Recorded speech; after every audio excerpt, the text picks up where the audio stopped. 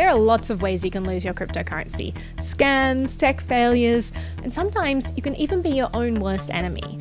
It's really important that you understand the risks involved, so here are some tips so that you don't lose your cryptocurrency.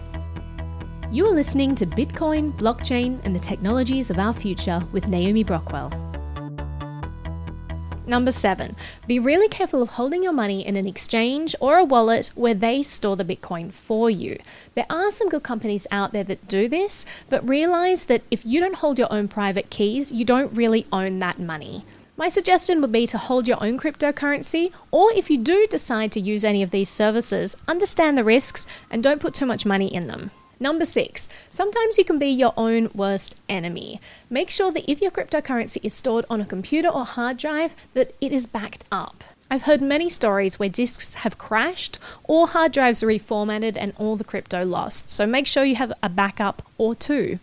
Write down your private key and make sure that you have multiple copies in case one is lost. Now, writing down private keys brings me to my next tip. Do not save your password or private key in Word. Do not save your password or private key in Google Docs. Do not save an image of your password or private key in Dropbox.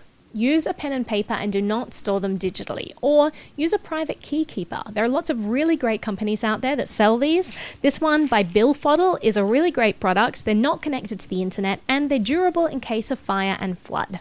Number 4, be careful of printers. A lot of people don't realize this, but these days printers often save an image of everything that you've printed out on that device.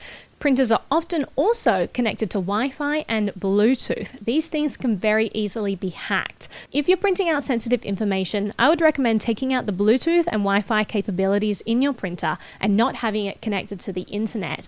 Or I would just be very careful about the type of information that you're printing out. Number 3, if you've written down passwords, passphrases, or private keys, make sure that they're stored in a very secure location, not on a sticky note on your computer. Also, unless your house has Gringotts level security, I would recommend not even keeping them in your house. Locked boxes are a great idea, and also storing them in multiple locations is also a good idea.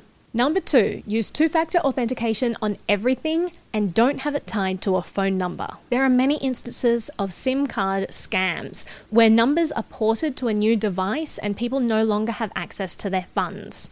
Make sure that access to your email address is not tied to a phone number. If for some reason you are forced to tie account retrieval to a phone number, make sure that it's a number that no one else knows and preferably one that's not even tied to your name. Number 1, cold storage. Just presume that any device that has ever been in contact with the internet is no longer secure. So wherever possible, try to keep your funds offline. This could include a QR code on a piece of paper or a trusty pen and paper writing down your private key. You can also encrypt your private keys, so that way if they are discovered, they're completely useless unless someone has your encryption password. Just don't forget that password. And if you want even more protection, look into things like the Glacier Protocol, which is an extra secure way of storing your Bitcoins. If you have any other security tips, share them in the comments below. Like, share, and subscribe, and thank you so much for watching.